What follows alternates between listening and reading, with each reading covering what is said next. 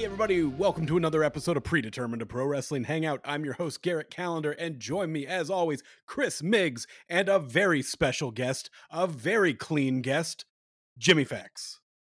That's right. I literally just took a bath, as I told you guys, fresh out of the bathtub, but about an hour ago. Cleanest I've ever been for one of our recordings. I'm super excited to be back. I don't like when people try and make me feel weird for enjoying a bath.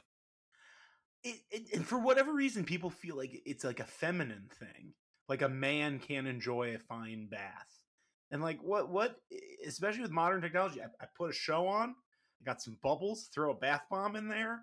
And you know what? You can call it feminine. You know what show I was watching? I was watching the Red Zone channel, NFL. You know? I think that's pretty manly to soap up, get clean while watching, the Cincinnati Bengals try to come from behind on the Steelers. What about you, Chris? How you bathe? I took a shower this morning. Yeah. But are you a bath guy? Are you a bath boy? Every now and then, I like. Well, I'll give you a trick here. If you've got a bath, one of the things you can do, if you're not sure if you're going to take one, you know, you start a shower and then you decide, nah, you just stop the water from going down. You just let it wash over you. You know what I mean? You let it fall over you like rain. You know, that's nice. That can be a really nice experience. Well, and that's like if you've got an extra filth going, right? You kind of got to start that way because you don't want to just be sitting in your own filth. Right. So it's like you kind of start with the shower, even with the drain on, for the first like 2 or 3 minutes. Then you go the next 2 or 3 minutes with the drain closed, but a normal shower. And then you transition to the laying down, really luxuriate on it. Well, speaking of people taking baths and also people who should have to fight a deathmatch wrestler to maybe get back in our good graces, when I think of baths, I think of an episode of MTV Cribs with John Five, Marilyn Manson's guitarist at the time. And he's walking through his house, and then he opens the bathroom door, and Marilyn Manson is taking a shit in his home. And Marilyn Manson says, "You're out of toilet paper. Should I just take a bath?" And I like that Marilyn Manson's solution is the same solution that like parents have with a toddler, where you're like, I guess I'll just wash him. Can't quite get him clean the other way. I just put him in the bath. Fax, what deathmatch wrestler would you make Marilyn Manson go up against for the consideration of the people to be uncanceled? You're not uncanceling him. And honestly, most of these people probably not getting uncanceled, but we get the joy of seeing them bleed. Well, I would say, my current favorite, and it's been for a little while, is, the hybrid between the death match and Mexican lucha libre style. So I think it's my favorite luchador, El Schlacko. I thought you were, I thought you were going to say, like, I'm really liking the Mexican deathmatch style, so I'm going to send Kevin Spacey down to Zona 23. He's got to go to the junkyard before he can be in a movie again. He needs to go to the junkyard before he can, like, ride public transportation again. He's got to take that spot that Miedo Extremo took yesterday, where his head just gets slammed into thumbtacks, such that he just kind of comes up with like 5 or so thumbtacks in his head.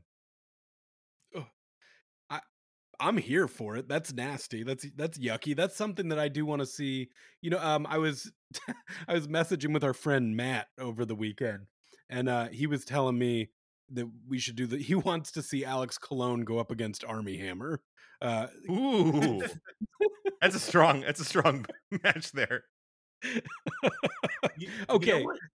You know what though would be great though, especially because he's become a red state guy anyway, is you just have, because any of these guys would be like, I would gladly take like 5 minutes of pain or even 30 minutes of pain to kind of have my life back, but like make them really live with these people. So take Louis C.K. and say he's got to do a full road trip with Beastman. He's got to hit up the Buffalo Wild Wings. He's got to do the barn. He's going to do a VCW show in a high school gym.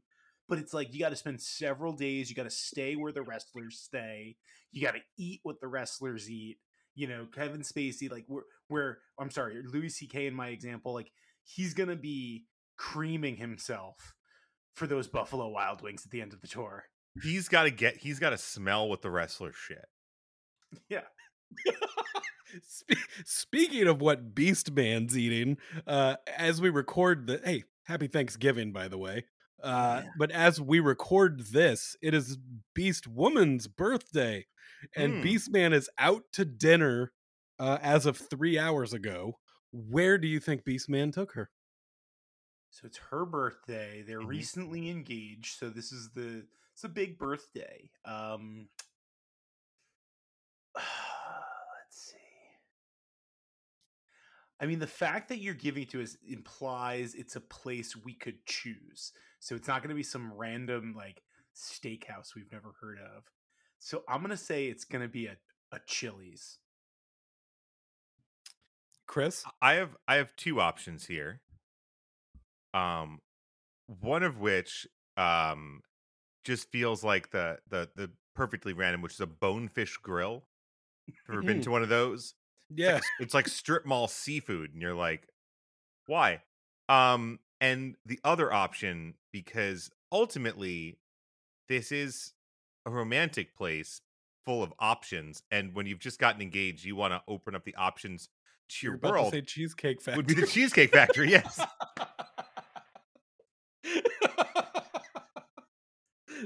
When you say options, there's nowhere There's that's no going to other provide you with more. He is currently in Pittsburgh at Buca de Beppo. Oh, Oh, all nice. right. Nice job, Beastman. Yeah, that's what I We thought. Like, apologize for underrating you. yeah.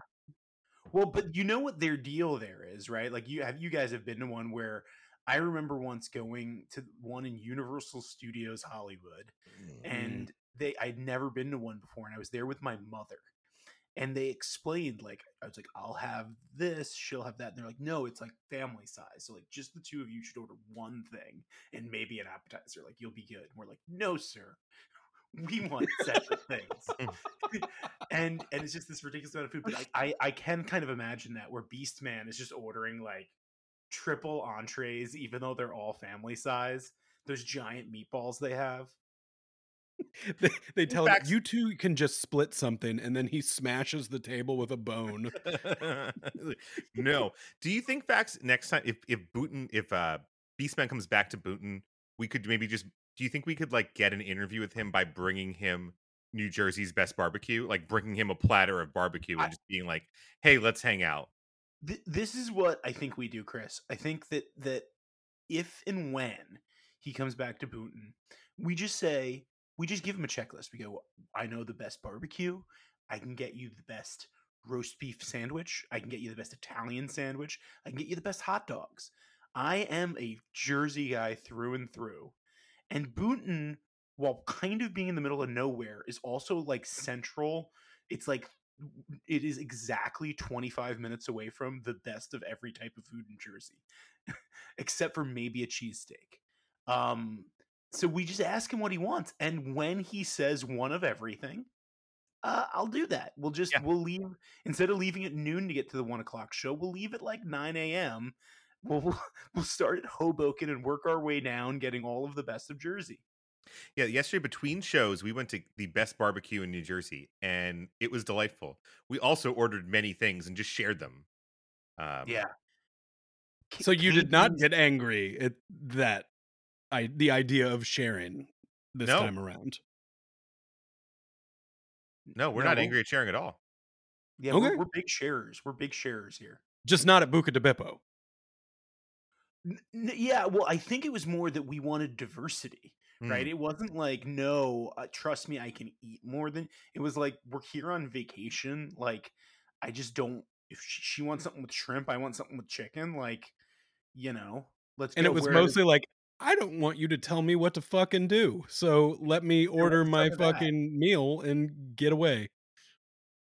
And then I also remember defiantly, because obviously we get a lot of it to go. I remember defiantly eating my mom's shrimp and pasta just in like the hallway of a like Sheridan like 2 nights later when we have the flight the next day. Okay, you guys mentioned what I want to be my new home. You know, if I were to leave Nashville, I am moving to Boonton. I've heard so much about it.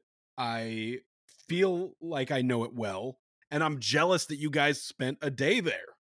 It's great, and you know the food in Boonton is they have a place Sabor Latino that's great.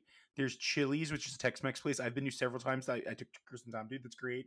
We noticed there is a Indian Italian food hybrid. We're We very did not confused by that. know. Yeah, We're we're very going to try it confused, though. but we're totally gonna try Ple- it. I was going to say please next time, because one of the worst restaurants I ever ate at in LA was a Indian Mexican hybrid called Cowboys and Turbans. And I ordered a burrito, and I love a burrito. I don't think I've ever had a bad burrito, you know, a burrito that I sent away from my body. Uh, this burrito was filled with curry, and no thanks. Oh, Doesn't because we sound were bad. saying that could work. Like we were actually talking about Indian and Mexican could work, but you're saying it did not. Not for me. Not for Okay. me personally. You know, I think I heard other people enjoy it, but I'm sorry. Back to Boone. Back to Boone. Yeah, there's a Jamaican place. We went to the Boonton Coffee Cup. We've Mm. been to multiple different places to get coffee and baked goods in Boonton. It is a magical place. We were talking about how, you know, I've been listening to the podcast every week, and it's like I've been listening how every week you more and more Boonton's like on your bucket list, and that place that you were talking about that never closes in St. Louis is now my bucket list too. So it's like we you got to get up to Boonton. Chris and I You got to gotta get to St. Louis, and of course, all of us got to get to that Buffalo Wild Wings in West Virginia. Right. there are now 3 wrestling meccas in the United States that just I need to absorb. Yeah, for sure. And the room in Boonton, you know, this was our second time there, but this was the first time we got to be in the front row in Boonton. Mhm.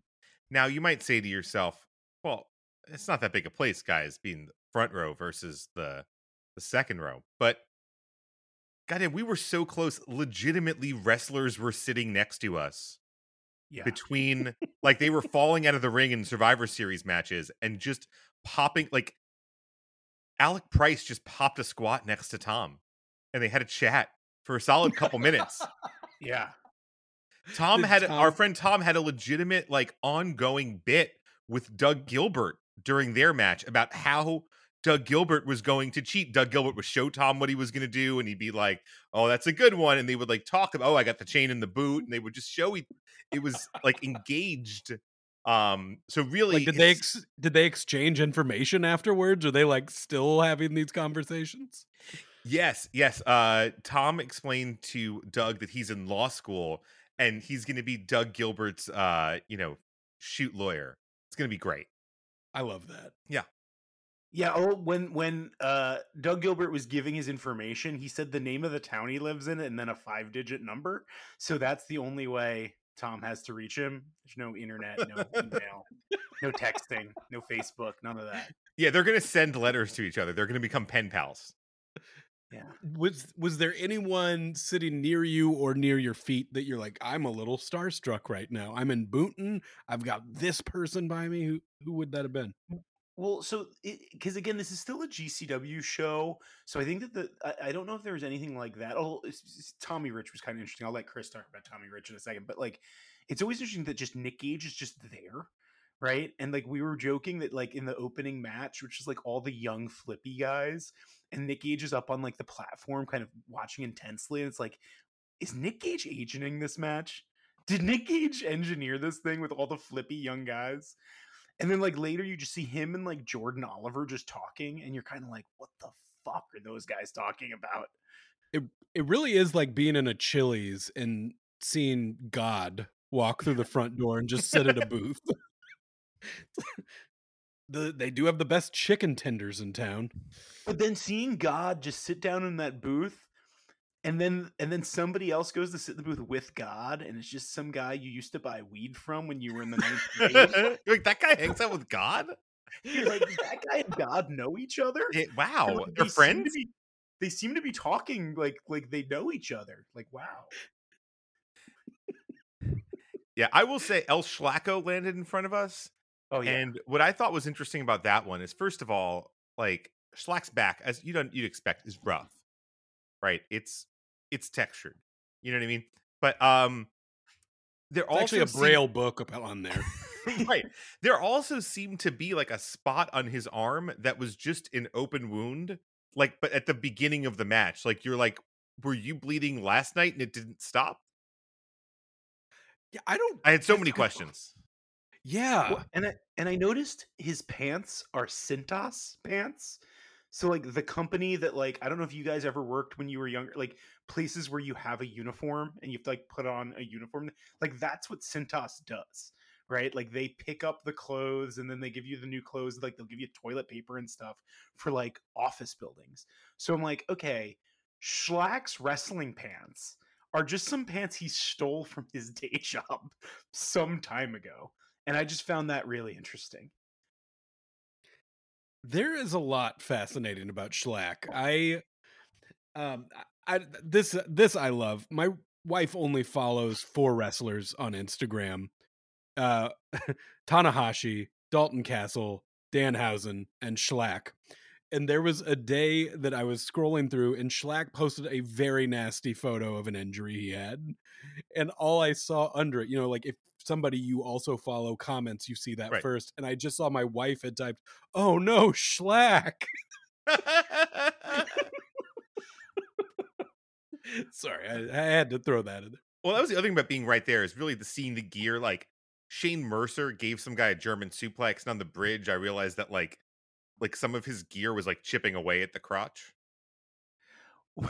Well, And, and it was just because it was right there. It was like right, like eye level was like Shane Mercer's crotch on this bridge. and and in just one of the jersiest things possible. So it was actually during like the Tommy Rich match, they one of the guy, like the ring crew guys, right? He comes running in, slides on his knees, really impressive, with a Wawa bag and puts it under the ring. And then we're all talking about like, what's in the Wawa bag? It's so important he had to get.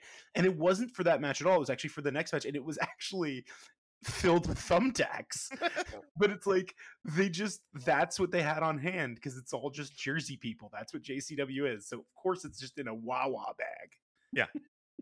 They got some Then there was Wawas around, They had a sandwich and they ate the sandwich and they filled it with thumbtacks. I love you describing the detail of these men's clothing, because you're like, we didn't think sitting front row would be that big of a deal, but we sit there and it's like upgrading to 4K. You see all the detail. Right. Yeah. Well, and again for this place again, like second row is like $8 more than GA, and first row is only $5 more than second row. So it's like, yeah, just pay $5 to see what kind of, read the labels on their clothing. Right. We just wanted to and really all we wanted to make sure was we had seats, because we're like, we got a long day. We got to make sure we're sitting down during the show. Also, but a lot of people, it was an interesting crowd. We got It there. is honor system too, by the way. Like we went there, we showed our tickets that we had pre-ordered that were front row, and they're like, cool. And like, how a lot of shows they'll just have like the names on like post-it notes. Here that just said reserved, and they were like, find your own first row seats. And it's just like, okay. We just sat down, and it's actually so we sat down, and there's this other guy in the row, and we're like, oh, is there enough space? Like, oh, there is. And like kind of glancing at him, we thought, oh, he's got like kind of a helmet on, like a cover. Maybe he just came from his job and he just kind of had his gear and he works construction or something. And it slowly dawned on us. Tiny miner, maybe. Yeah, but it slowly dawned on us, that this man is wearing like a very old like military helmet, and it says 1916 on it. And he's wearing like a jacket that would be What like age kind of is this man? mid-20s. Okay, I'd say that. Yeah. And had he been white, I would have assumed he was a Nazi. But he was I'm not. still not sure. It's possible. It's possible he was a Nazi. Chris, anybody can be a Nazi. They're an inclusive. It opened up the possibilities, was all I'm saying. Fax is Googling. He's like, well, I America did a lot of stuff that was legitimately unpleasant in Latin America in the mid-20s. And I'm like, maybe that that's is it. true. We were very bad to the Latin American people in 1916, and I was just looking for anything that might signal like this guy's clearly has a weapon on him, right? So I was just trying to Google, is there any signal that shows am I going to be one of the first targets or not? That's all I'm looking for. He was also eating a baguette, just an entire baguette. Are you making that up? Is that a bit? No, No, he was just eating no. a baguette. Like that you would 20 get from the grocery store, like when you get like the bagged baguette for like $2 at a Oh, grocery store. I know what you are talking about. Like, I mean, I've been to Paris and saw an old man in a beret walking by with a bag with a baguette sticking out, and I'm like, here we are. But No, but this is not. this baguette was clearly from a Wawa. And he told us he rode his bike all the way from Philadelphia. And just to put that in context, Boonton is probably about, I don't know, 100 miles from Philadelphia, give maybe a little bit less, like 90 Yeah, miles. it's at When least you a say 90-minute drive from Philadelphia. when you say bike, are we meaning bicycle? Well, we saw him after the show get on a bicycle, Okay. non-motorized bicycle. So he definitely did take his bike there. He had no idea there was a GCW Settlement Series show afterwards. Didn't seem to understand anything about AEW. And also confusingly alternated between completely enraptured in the show, like to the point that you're like, even though this guy's in his 20s, I don't know if he knows it's a work. And then like complete disinterest, he's just on his phone. If you tell me that a guy in a helmet didn't know that it was a work, I'm like, yeah, come on. But also, the bike ride explains the baguette. The dude just rode 100 fucking miles on a bicycle. He's got to get some carbs in him. But then he doesn't pay the extra $10 to stay for the Settlement Series. Well, even he knows that sucks. I mean, we didn't stay either, Fax. We're True. like, we want to have a nice slow dinner, maybe grab a beer before the main show. Take our time, you know what I mean? Like, we could watch an hour of the Settlement Series, or we could more leisurely eat dinner, and leisure was the answer. Well, and I'll say this, that I kind of did go there to the JCW show with an agenda that I really didn't want to see Settlement Series, because I had gone solo to Rampage the night before, and a friend of ours, Andrew, he was kind of like texting with me and stuff like that, and he was just like, because the ticket said the show started at 8, where I'm like, but I know Rampage is on at 10, so I'm like texting with him, I'm like, do you know what is it just dark from like 8 to 10? He's like, and he's like convincing me. He's like, no, no, no, they're gonna do like really good matches. They'll have like real matches with real guys. It won't just be dark. And like I kind of split the difference, and I'm like, okay, I'll get there at like 8:45.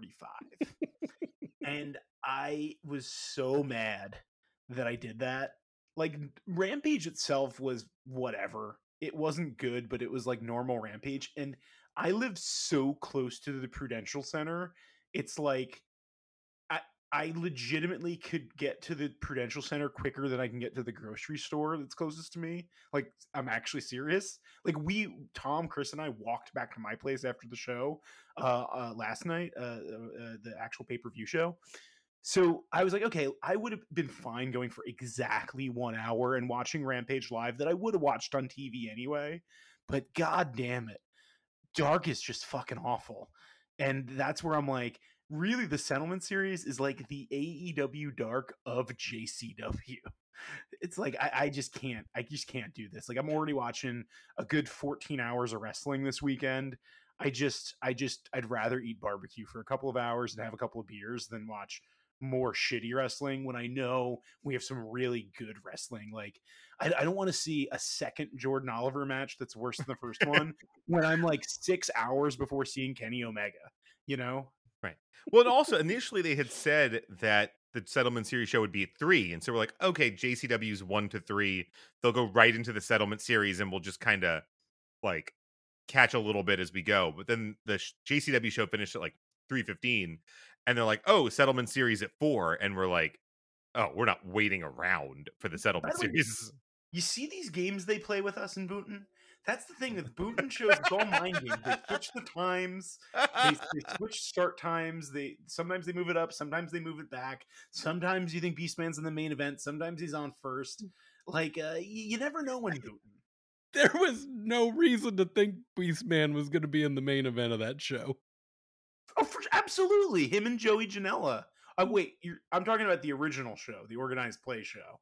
Yeah. I'm saying that I think that is this show's fault that you thought that was the main event. Like, I think we built up the idea of Beastman so much that in our minds, there's no way anyone can follow Beastman. I'm going to disagree with you just because it was the first match they promoted, and it's Joey Janela, who is a legit draw, and especially in Jersey, right? It would be kind of like if Nick Gage or Janela or trying to think who else is like Effie, right? Anyone of that level wrestles anyone in Boonton, that's the main event, or it should be. So I just started Googling just out of curiosity. I'm like, I want to support Boonton from Nashville. How can I do that? Is there a Boonton t-shirt? So I Googled Boonton, New Jersey t-shirt, and I was not disappointed, guys. And I found the one that I will be ordering. It says, "It's where my story begins." Boonton, New Jersey. Nice. I that actually is a legitimately nice design. That's actually kind of beautiful. I kind of want it now. I want it too. Remember, and we saw Chris. We walked by a place that had multiple hashtags in the window. That it was like hashtag visit Boonton. I know one was hashtag cyber Boonton, and I forget what the other one is. I'm gonna check Twitter real quick to see what we find under hashtag cyber Boonton. So, I am fucking obsessed with Boonton right now. Like, Boonton itself is a celebrity. You know how they say, like, in Sex and the City, New York's a character. Well, you know what? Boonton is the main character in my own life right now. And I've never been. There's not a single thing, by the way. Twitter has given 0 things to cyber Boonton. But that might be a Twitter thing, given that there's like 4 employees right now, and 3 of them are rodents. Yeah, Elon's all for free speech unless it's Boonton. Removes it. There's Fucking a shirt pun. on TeePublic There's our that just pun says of the week, by the way. that just says downtown Boonton, New Jersey. Oh, I see that one too. Yeah, I like that one. That's a good one too. Yeah, Elon's definitely the pun of the week. Oh man, there's one that just looks like it would have been a shirt that maybe Matthew McConaughey would have worn in Dazed and Confused. Yeah. I might honestly, my whole wardrobe is about to change, guys. You're just gonna be a Boonton guy. That happens. Get one of those wrestling shirts that says like I'm a Boonton guy. Oh, sorry, listeners. But okay, so yeah, obvious. I almost want to ask you questions about what you saw at Dark. But I mean, who is the most famous wrestler you saw wrestle at Dark? Well, so I will say this. This is one positive that quickly becomes a negative. Is you go like, oh, the Wingmen are still on Dark. Like, there's Pretty Peter Avalon and Caesar Bononi. They're still getting paychecks from something. Like, that's kind of nice. And then the match starts, and you're like, oh god, quickly throw something in my eyes because it's burning. I would say, let's see, the most famous performer on Dark. Oh geez, I'm trying to think. There was a main event that was like two people. Was it guys or women? It's again. I tried to forget all of it as soon as possible. I got nothing. Okay, well, then back to Boonton for a second. Okay. As far was the JCW show, I caught most of it. I kind of ended up having to bounce around a little bit while it was on, but it actually seemed like a very good show. It seemed like a lot of fun. It was fun. I think the Survivor Series theme was like a fun idea, and just kind of watching that kind of match was a lot of variety and seeing different guys. I mean, none of them was like so mind blowing. I guess the Second Gear crew versus the good old boys, Tommy Rich, Doug Gilbert, Chris Hamrick, who apparently said a very nasty slur on the Providence show today and GCW has already apologized for it. It was supposed to be John Wayne Murdoch, but I assume because his arm was busted last weekend, they replaced him with Crowbar, just cause. And that was kind of a fun match. It was a very like non-second gear crew in the sense that it was really like we kind of figured the second gear crew was going to come out and just bust them up, but they did a lot of the Memphis Gaga with like powder and different bits and um Yeah. Tommy And Rich they're still Tommy Rich looked good. He doesn't take a back bump anymore. Tommy Rich will bump, but it's only a front bump that Tommy will and take. like and it was like a classic Southern tag match when it got to 2-on-2 especially, but there was still barbed wire tables involved. Don't think that there was none of that. And then I will say the last match, which was the Jimmy Lloyd team against the Luchador team, the Gringo Loco El Schlacko team. Um, they clearly were like running out of time, which was also weird considering they had pushed back the Settlement Series show to 4 by that point, and also the Settlement Series show also started late for reasons that elude me. But that match was really, really rushed, which is weird because all of the other Survivor Series matches kind of had enough time to kind of get going, and you figured the last one where they had some big spots, but it was kind of like boom, boom, boom, boom, boom. But overall, though, anytime there's a Settlement Series show and they're doing a JCW show that they clearly are making the better show, I'm going to keep going. They're a good time. I was a little sad that my deathmatch girlfriend was not on the show. I don't know why. I think she was on the GCW show today, possibly. I don't know. Yeah, there's a Missed her. lot of people on both, so I wonder if it was just because it seems like Gresham. There was an issue with Gresham, as there always is whenever he's advertised for a show. Um, and then we were like, I don't know. And then Cole Radrick got who the most Hobbit-like person you've ever seen. He got pulled into her spot in the main event in that last Survivor Series match. But then it's like if she was physically there, you got to figure there was somewhere they could have plugged her in. There's a lot of people in that card that aren't as interesting in the ring, you know? Yeah. Oh, and Yeah. by the way, I did remember who the highlight of Dark was, and I told Chris and Tom about this. It was Private Party, who come out now. Granted, they were tagging with Matt Hardy, it was a 6-man, but they just full blown come out to the Hardy Boys music now and like do the Hardy Boys head banging, like Private Party. That's their current gimmick. The Hardy Boys, not 2000, like Hardy Boys 2022. Did they do like the Jeff dance? Yeah, like they kind of do the Jeff dance with like the slow, like marchy headbanging, like moving the arms thing. Like they don't fully do it, but like they kind of do what feels right to them to be more of an homage without outright doing the Jeff Hardy. Because I think even they aren't quite clear how directly they should be showing respect to Jeff Hardy. Well, okay.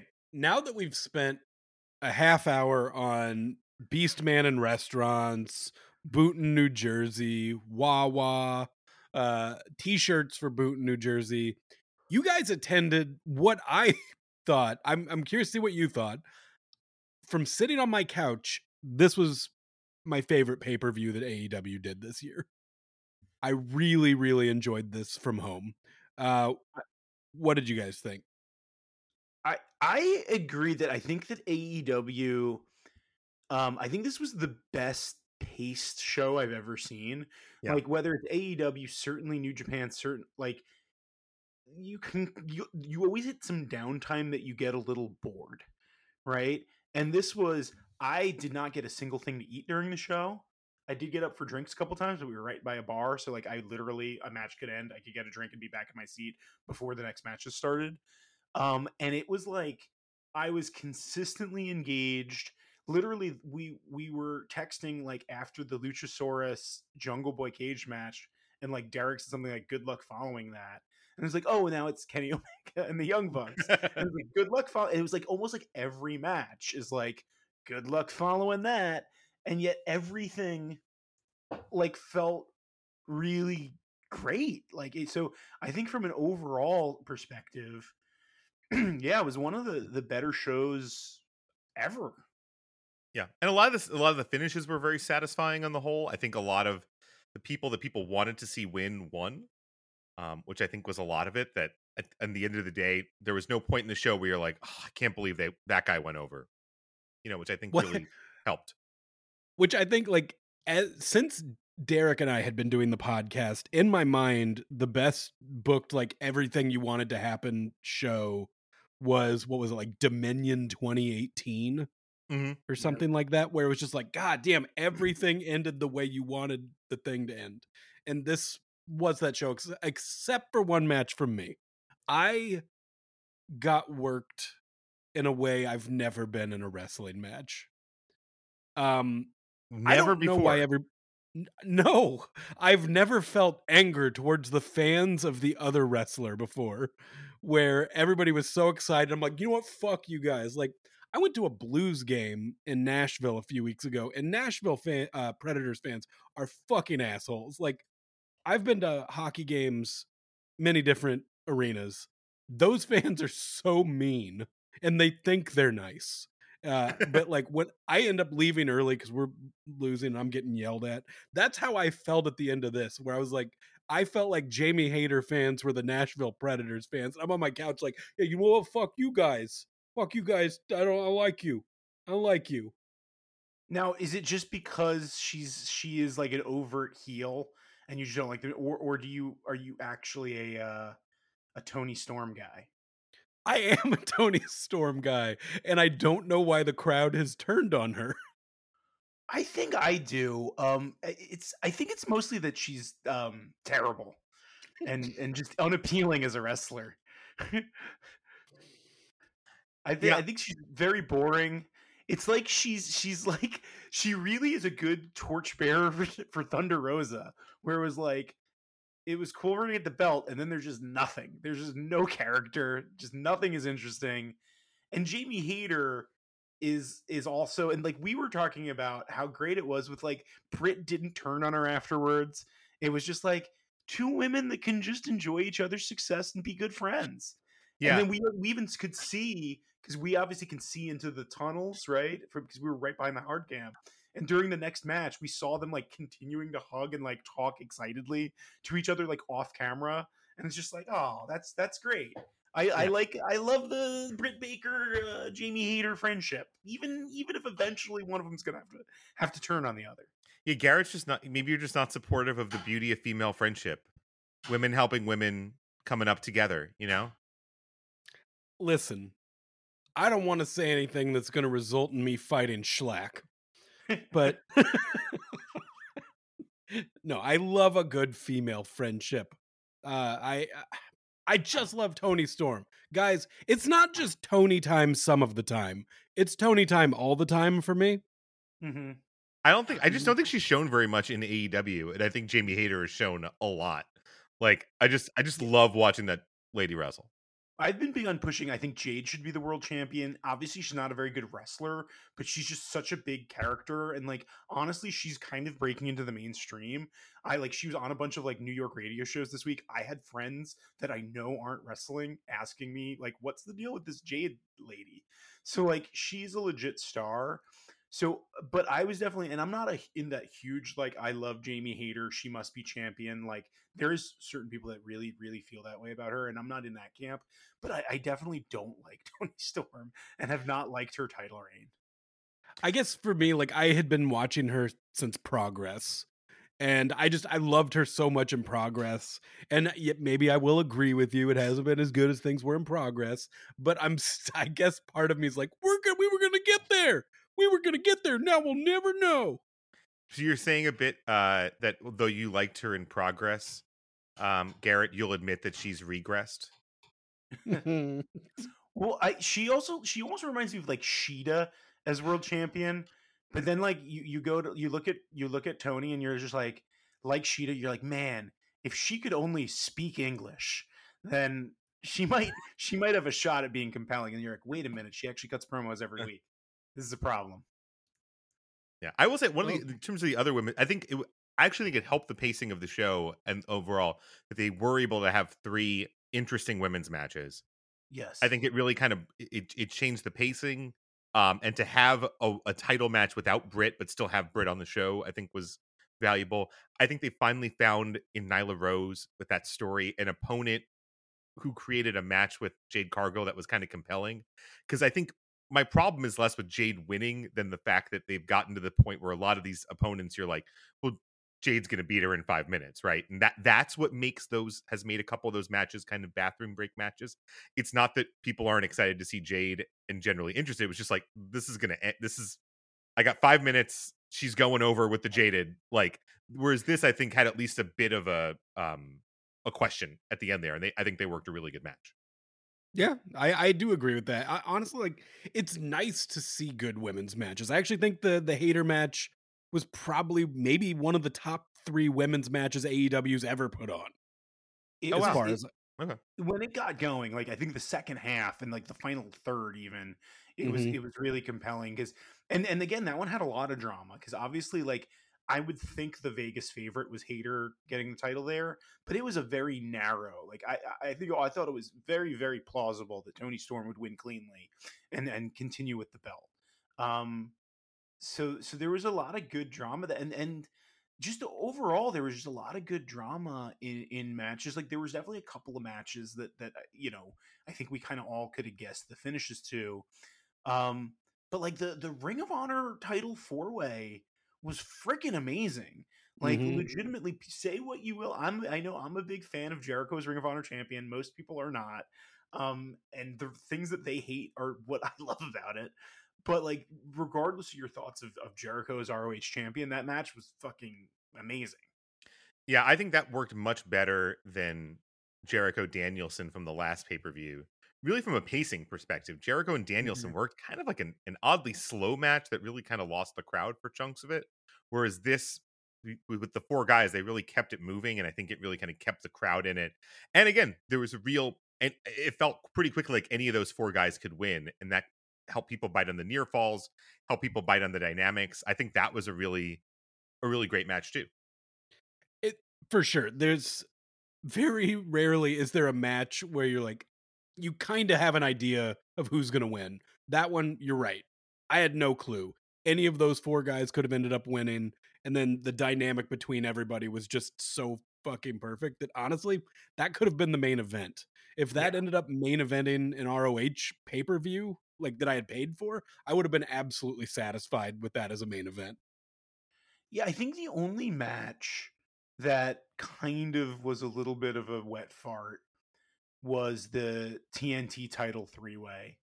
Um, that one, it seemed like we were expecting like a big hoss fight, but it never really got there.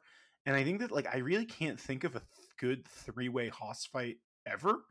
Really, I'm sure there's been one, but like I remember thinking like I feel like any combination of those guys one on one with each other would have been better than the 3-way we got. I, I don't know. I've talked to a few people who enjoyed it. So I don't know. It I don't think it was bad. Like it Yeah. definitely like there was nothing on the card that was so offensive to me that it stood out as a For, negative.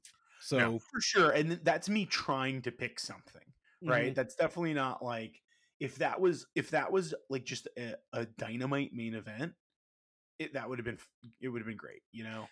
It's just like in this thing that everything else was like nearing or above 4 stars. It's like that one. Okay, that one wasn't particularly close to 4 stars in my mind. Can I ask a question about the broadcast, Garrett? Yeah. Because we were talking during that Haas fight about how much JR would love this. And then we kind of looked over and we're like, I don't think JR's the table anymore. And he definitely came out. Did they explain did JR have did he just I mean, decided he was done or he clearly shit his pants, but how did they explain it? right. I don't think they ever did. Now that you're saying it, like I don't know that I even noticed in the moment that he was gone. He just wandered off. Cuz I feel like they've kind of established with AEW where like people are just going to wander in and out of commentary, it seems like, right? Yeah. Because Shivani isn't there some of the time, Taz is in there. I don't know. It looked like Shivani was never there from what we saw. Well, Not except at the from very, this. Oh he no, was he was clearly there at the at the very very beginning. end. Right at the end, we saw him. And he was there at the very beginning because they did announce him. Yeah. But he disappeared and they also did that weird kayfabe thing where like if they show what's clearly a pre-taped thing with Shivani in the interview, they make sure he's not on the stage. So like it is you're right, it is bizarre that they have people. I think Excalibur is like literally they have like a detonator in his head that if he goes more than 10 feet away from the his chair during the show, his head will explode like he's in the Suicide Squad. But yeah, everybody else seems to come and go. What like which match? Honestly, I think this is going to be hard to pick, but both of you, which match was your match of the night? And what was the I, crowd's match of the night, do you think?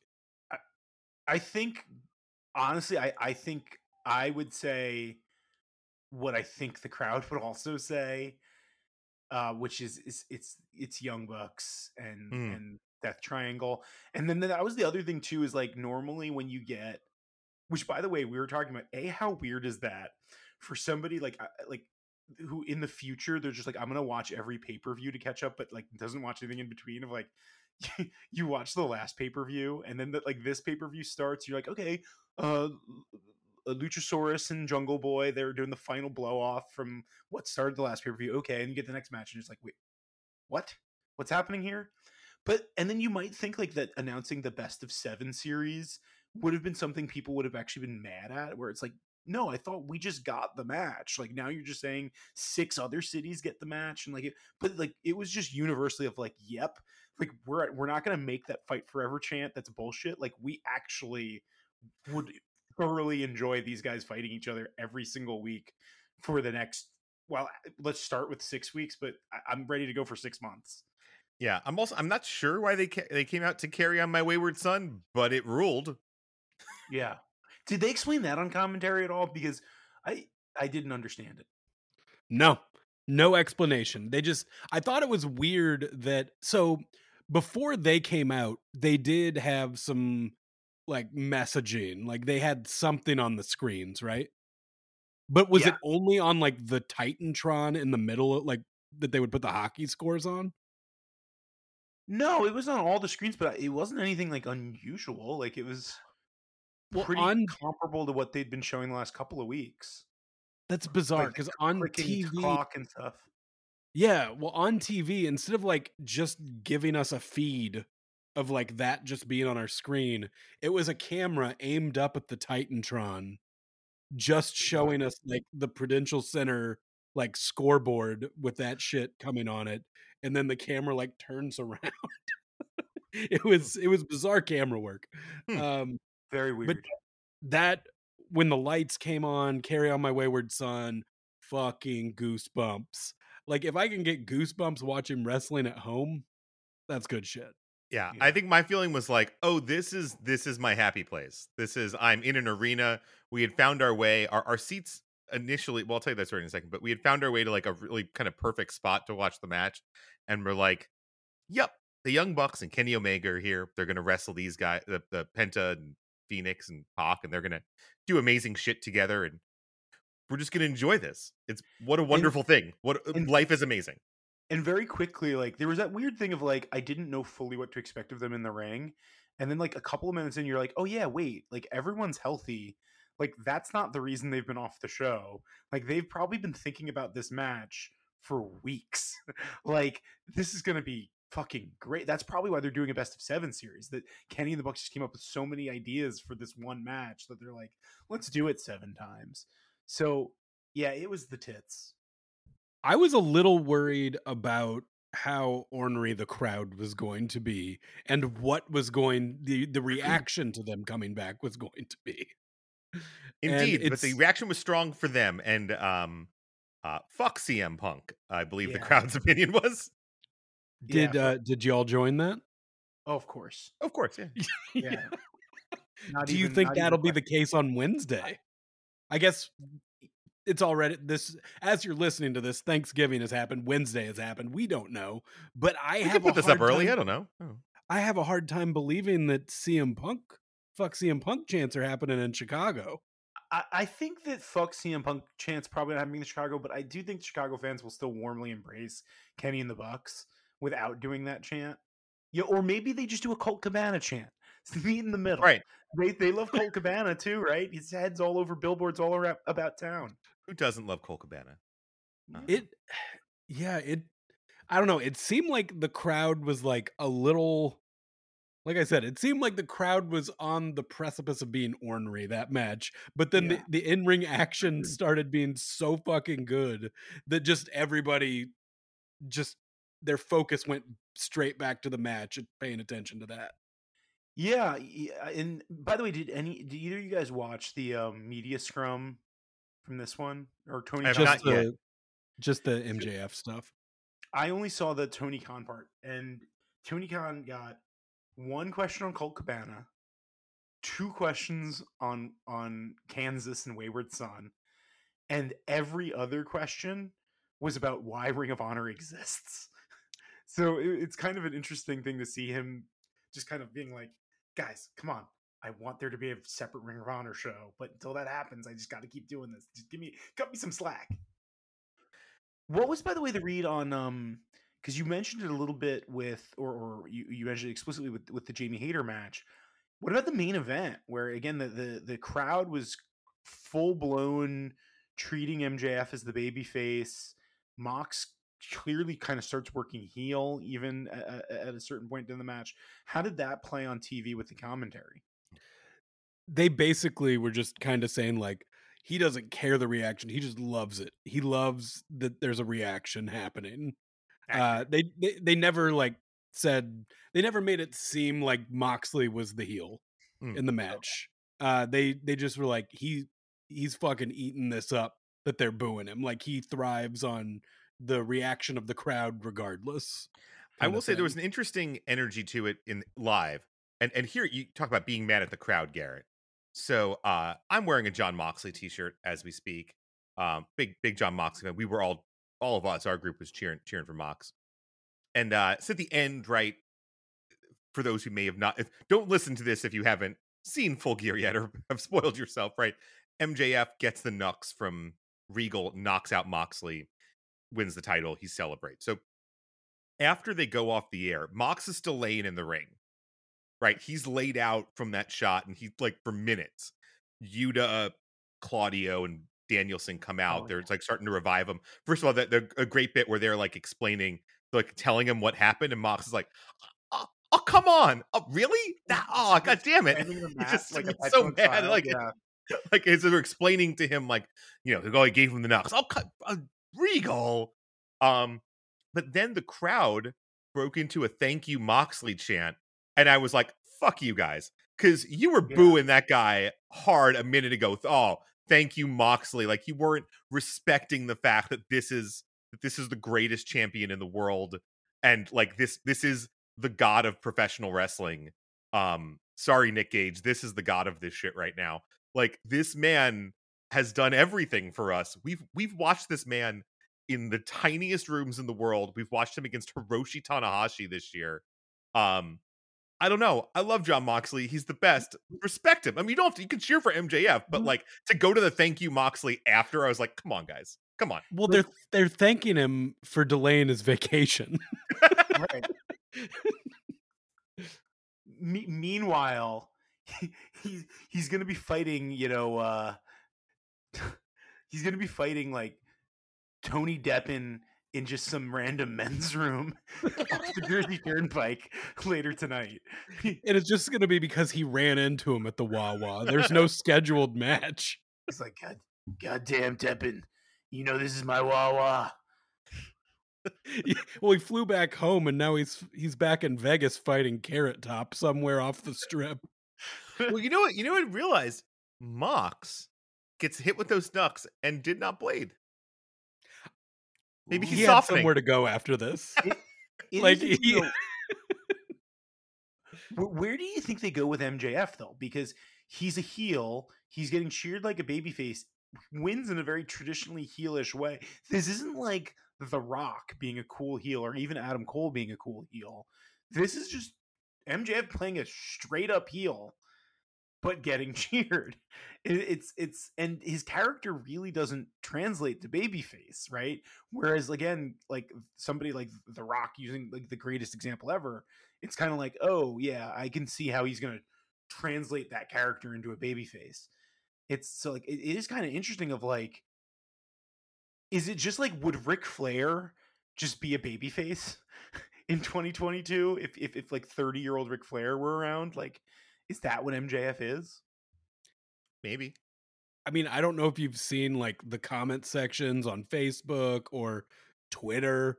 The world's a bad place, Fax. This is our this is what our heroes are like. This is how Trump got elected.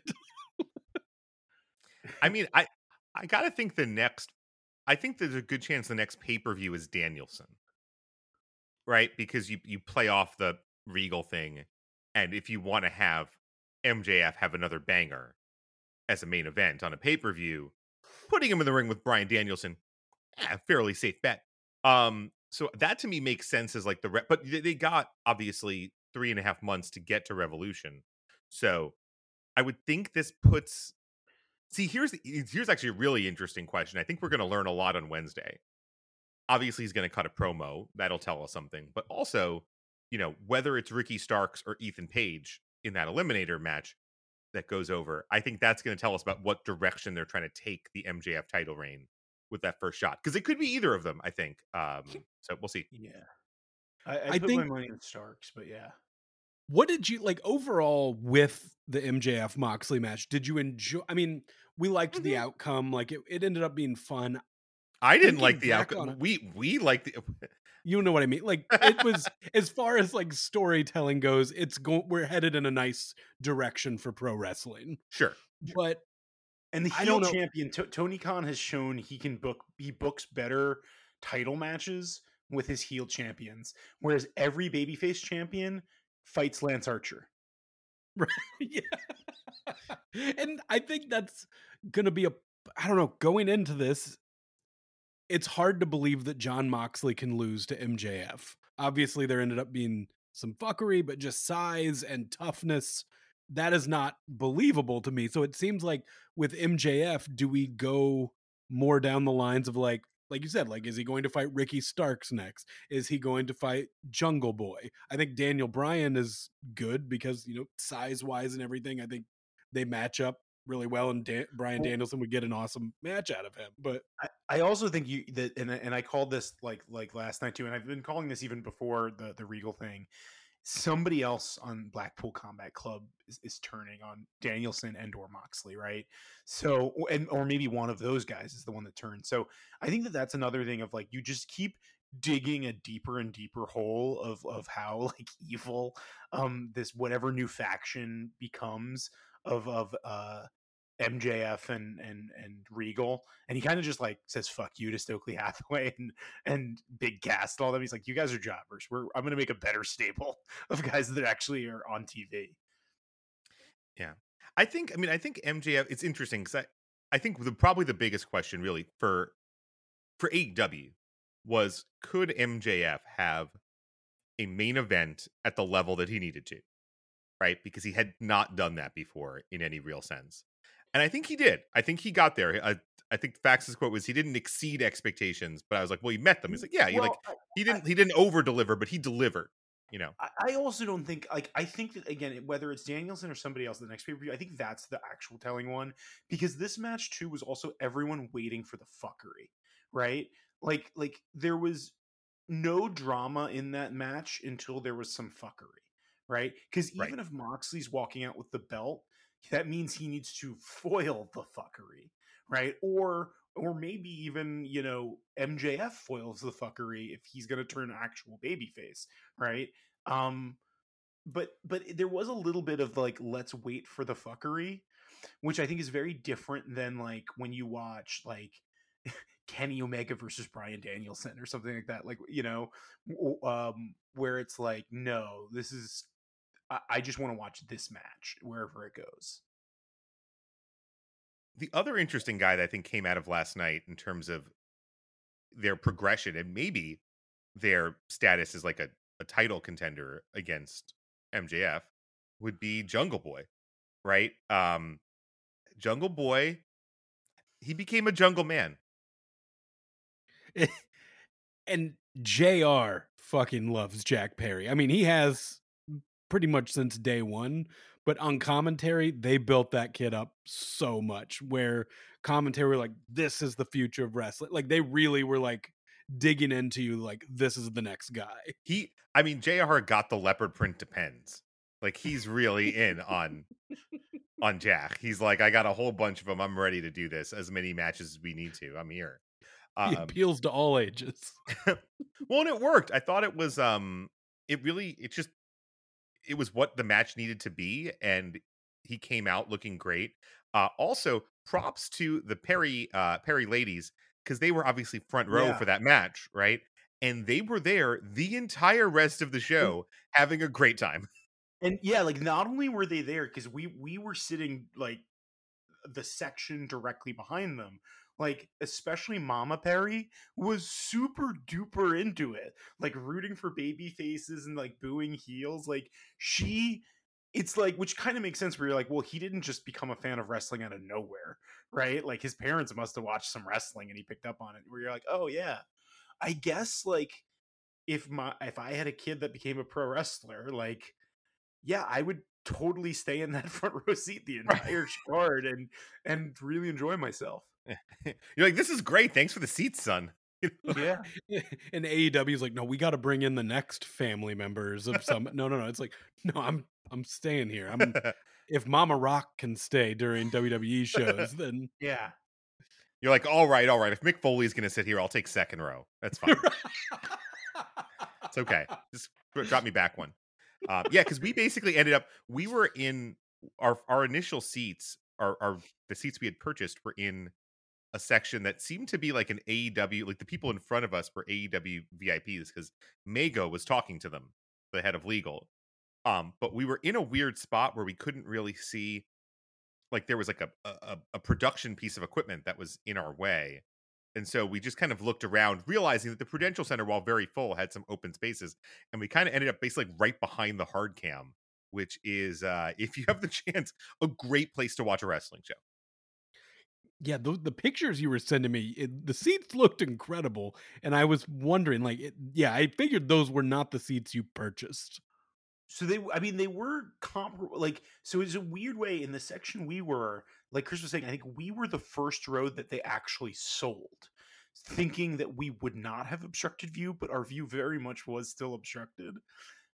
So then we moved to behind the cameras, which they did not sell because those were listed as obstructed views, but are actually the best view in the entire house. And we weren't the only ones. Like other people had picked up on this as well, and like other people joined us in that row, even though clearly, nobody actual seats were there. That is a problem I've had at only AEW shows and not WWE. I know Yes. when we went to that first Double or Nothing, we had good seats, basically like facing the ring with the entrance right behind the ring. But the whole show, I had the camera on that boom moving up and Well, down in well, front and of me.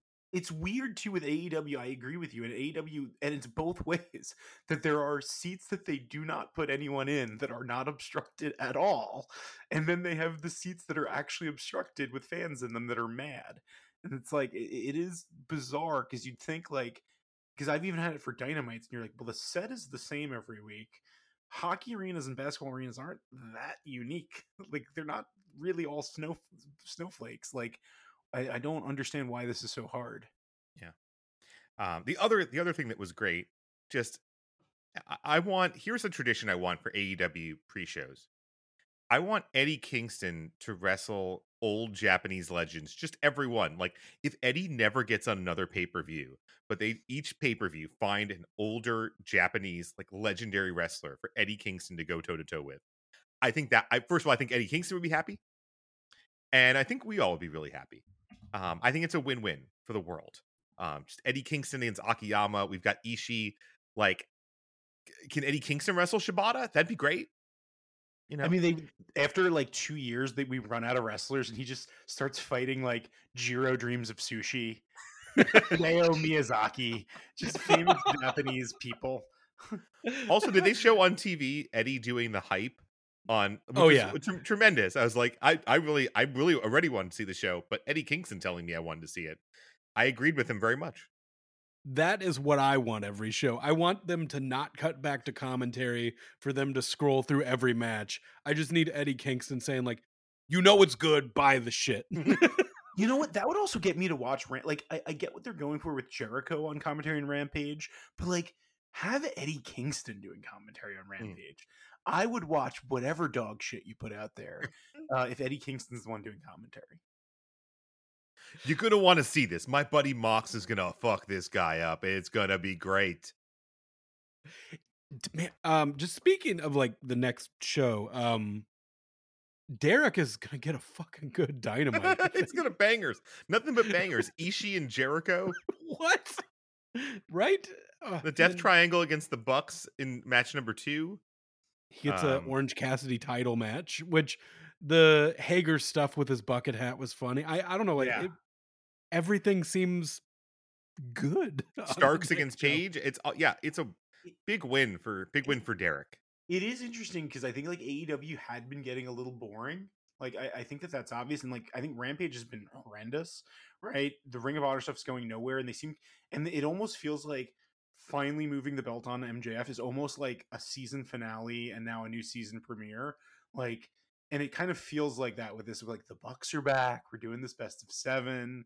Like Orange Cassidy has one of like we hated all these additional titles, but now Orange Cassidy has one, and he's defending it every freaking week. And I'm like, well, we like that. And it just does feel like they're finally moving in a really good direction. And especially if TK can get a fucking Ring of Honor show so he can start putting some of that bullshit onto a separate show. You know what this reminds me of? Are you guys Friday Night Lights fans? Have you seen the whole show?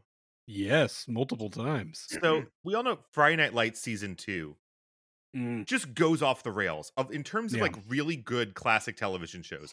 Friday Night Lights season 2 it's insane. Like Sure. someone gets murdered. There's a random dude that just pops up and starts living with Buddy Garrity.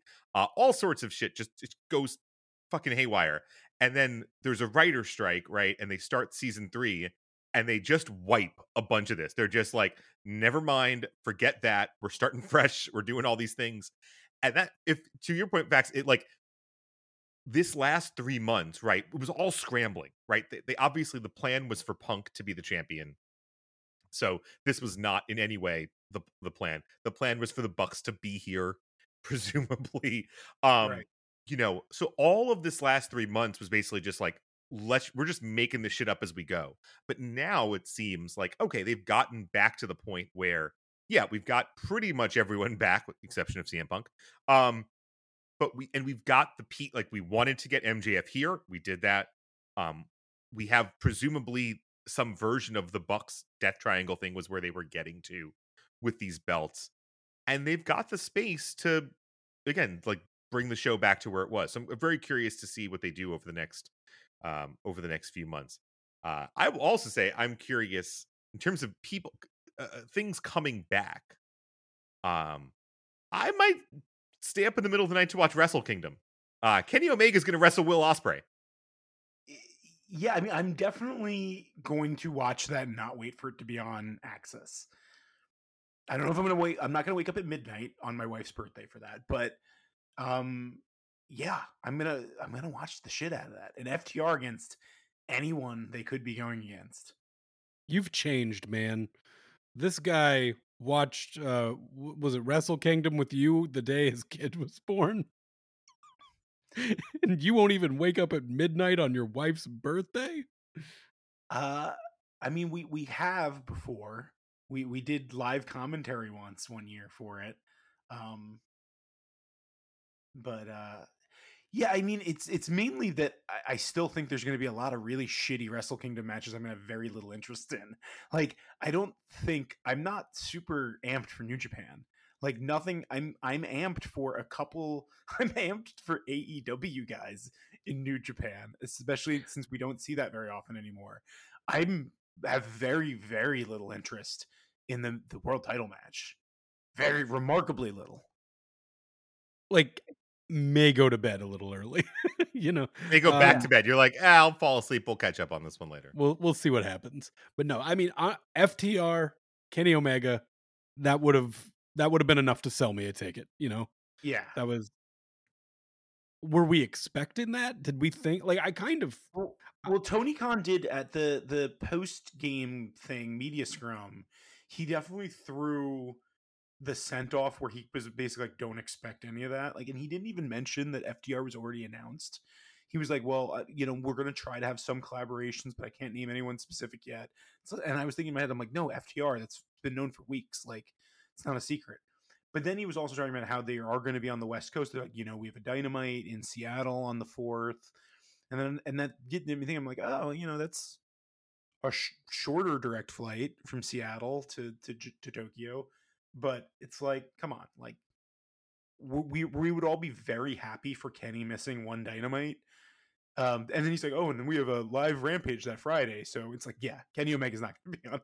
Kenny Omega and FTR aren't going to be on fucking Rampage. So shove that down your ass. well, and how good does it even if your guy misses one fucking show, but you can show clips from Wrestle Kingdom of him in the Right. Tokyo Dome possibly winning a title, it Well, and also, guys, like, I don't know. One of the first things when I heard about this Kenny Omega business, one of the very first things I'm like, oh, good. TK is going to pay ball. So we're going to get another Forbidden Door in the United States. And that's where we'll finally get Kenny and Okada on American soil. The end of the series. guys, it's going to be a hot ticket, but hear me out. Boonton. Book that shit and Boonton. Do it like WrestleMania 2, right? Where the 3 locations are the Boonton Elks Lodge, the BW3 in West Virginia, and the Metal Club in St. Louis.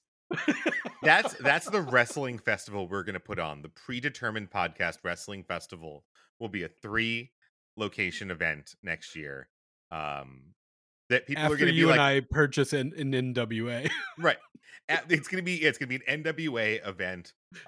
People are going to be like, Chris, when you turned 40, did you have some kind of midlife crisis? And I was like, I don't think so. What'd you do that year? Well, I put on a 3 location wrestling event in Boonton, New Jersey, a Buffalo Wild Wings in West Virginia, and a metal bar and a strip club in St. Louis.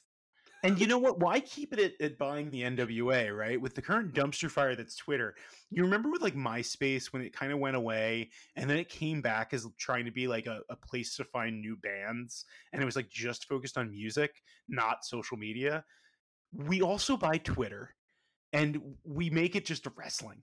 It's just wrestling gifs, Fightful.com staff reporters, and Donald Trump because it was in the contract. yes. But he can only tweet about wrestling. He has surprisingly detailed opinions about it. FTR should have been on the pay-per-view. Where were they? we find out that Trump is like, Oz would have won. He would have won his race, except for he wouldn't come out and support a Wardlow. That's a bad move. You gotta like Wardlow in Pennsylvania. He said Wardlow, Britt Baker. That's not controversial. You gotta like Wardlow too. Great guy. Guy surrounds himself with great people. Keeps himself in the best shape. He's a champion. He plays a symphony. So tall. Yeah, the symphony is like very sophisticated. He's an attractive man. I think if I were him, I would have sex with my daughter. If I were him, I would try to have sex with any member of the Trump family, including the patriarch. I don't know. Maybe you could turn things around with him. Oh, this show's been all over the place today. Yeah. I feel like we're running down here, but I just want to mention one more thing about our pay-per-view experience, which is that there were a lot of kids there. Oh, yeah. A lot of kids. And one of the best things I've experienced at a wrestling show this year is a father trying to explain to his son Sting, Darby Allin, Jeff Jarrett, and Jay Lethal. Okay, so Sting's an older guy. Yeah. And well, he hits people with a guitar. Yeah, that's the thing he does. What did he do? And we're thinking like you was even gotten to the fact that he wrestled Effie earlier this year Well, and nearly murdered Ric Flair. Yeah, like look at that kind of year. He was inducted into the WWE Hall of Fame, fought Effie, almost killed Ric Flair. Now he's fighting Sting, which we were also joking. We were like, this is probably the match that's happened the most times on like any wrestling show that we've never been interested in. Right. Sting and Here's Jeff a Jarrett. TNA fan that's like, oh, come on, guys. Didn't you see Genesis 2007, the classic those two guys had? And you're like, mm. And then there was Slammiversary 2009. You're like, I don't know. Was it on Impact in 60? Although Jarrett looked great. He must be using whoever, like him and MJF must have the same fitness coach. Which Well, you're gonna say the same probably, juice guy. yeah, it's QT Marshall. Both for both things. It's it's a guy. It's a guy named Hubert Griffin Humphrey. They just call him HGH for short. Don't kid yourselves. It's Brian Cage. All right, everybody. I think. Do we have any facts? It was good to see you, man. It is. Yeah, I should be back on the regular. I've been away for longer than I expected. Some stuff going on, but I should be back in the mix. But I think the show's been better without me. So maybe I won't be all the time. I mean, if you miss just listening to Chris and I come up with some tomfoolery and yes and each other, then we'll see if maybe we have a week without as much actual wrestling to talk about, and then I'll judge. I will put in a quick plug. If you have independentwrestling.tv, a couple of new events from Extremely Serious Wrestling were released today. And on one of them, a character that will look very familiar to anyone who's seen my face on Instagram, the Ultimate Father, teams with the Big Floss Man. He's a dentist, much like Britt Baker, to wrestle Diane Fossey in a gorilla. And you can find this amusing. And in fact, I think what you want to do, if you want the full predetermined experience, is watch that match and then immediately go watch a Hardway Heater death match and just really get the whole predetermined experience on independentwrestling.tv. That's true. Two predetermined hosts on IWTV. Wrestling very different matches. Very extremely different matches. Just I'll feel bad if I don't bring up Hardway Heaters. I only got to see his pit match, but the guy he was up against threw a chair in a very awkward way straight into his mouth. And then Hardway took the chair and sabooed him so fucking hard. Had to have been a receipt, because the guy threw the chair in such an awkward way. And even commentary was like, the first time was like, ooh, that looked bad. And then when he threw the chair, he's like, oh, god damn, that looked worse than when he did it. So it was a fun time. They are beating the shit out of each other in the pit. And then he did it again the next night. I haven't seen that one yet. It's him and Adam Priest. Always check out Hardway Heater matches. All right. Hey, I'm at Gartet on Instagram. We're at Predetermined Podcast. I'm at Chris Miggs. And I can only be written letters. So just look up the retirement home Tommy Rich lives in, and he and I get tea and biscuits and read our letters together. So send them to Tommy. I'll see them too. Yeah, give out your address. All right, everybody. Thanks for listening. Happy holidays. Happy Thanksgiving. Hit our goddamn music.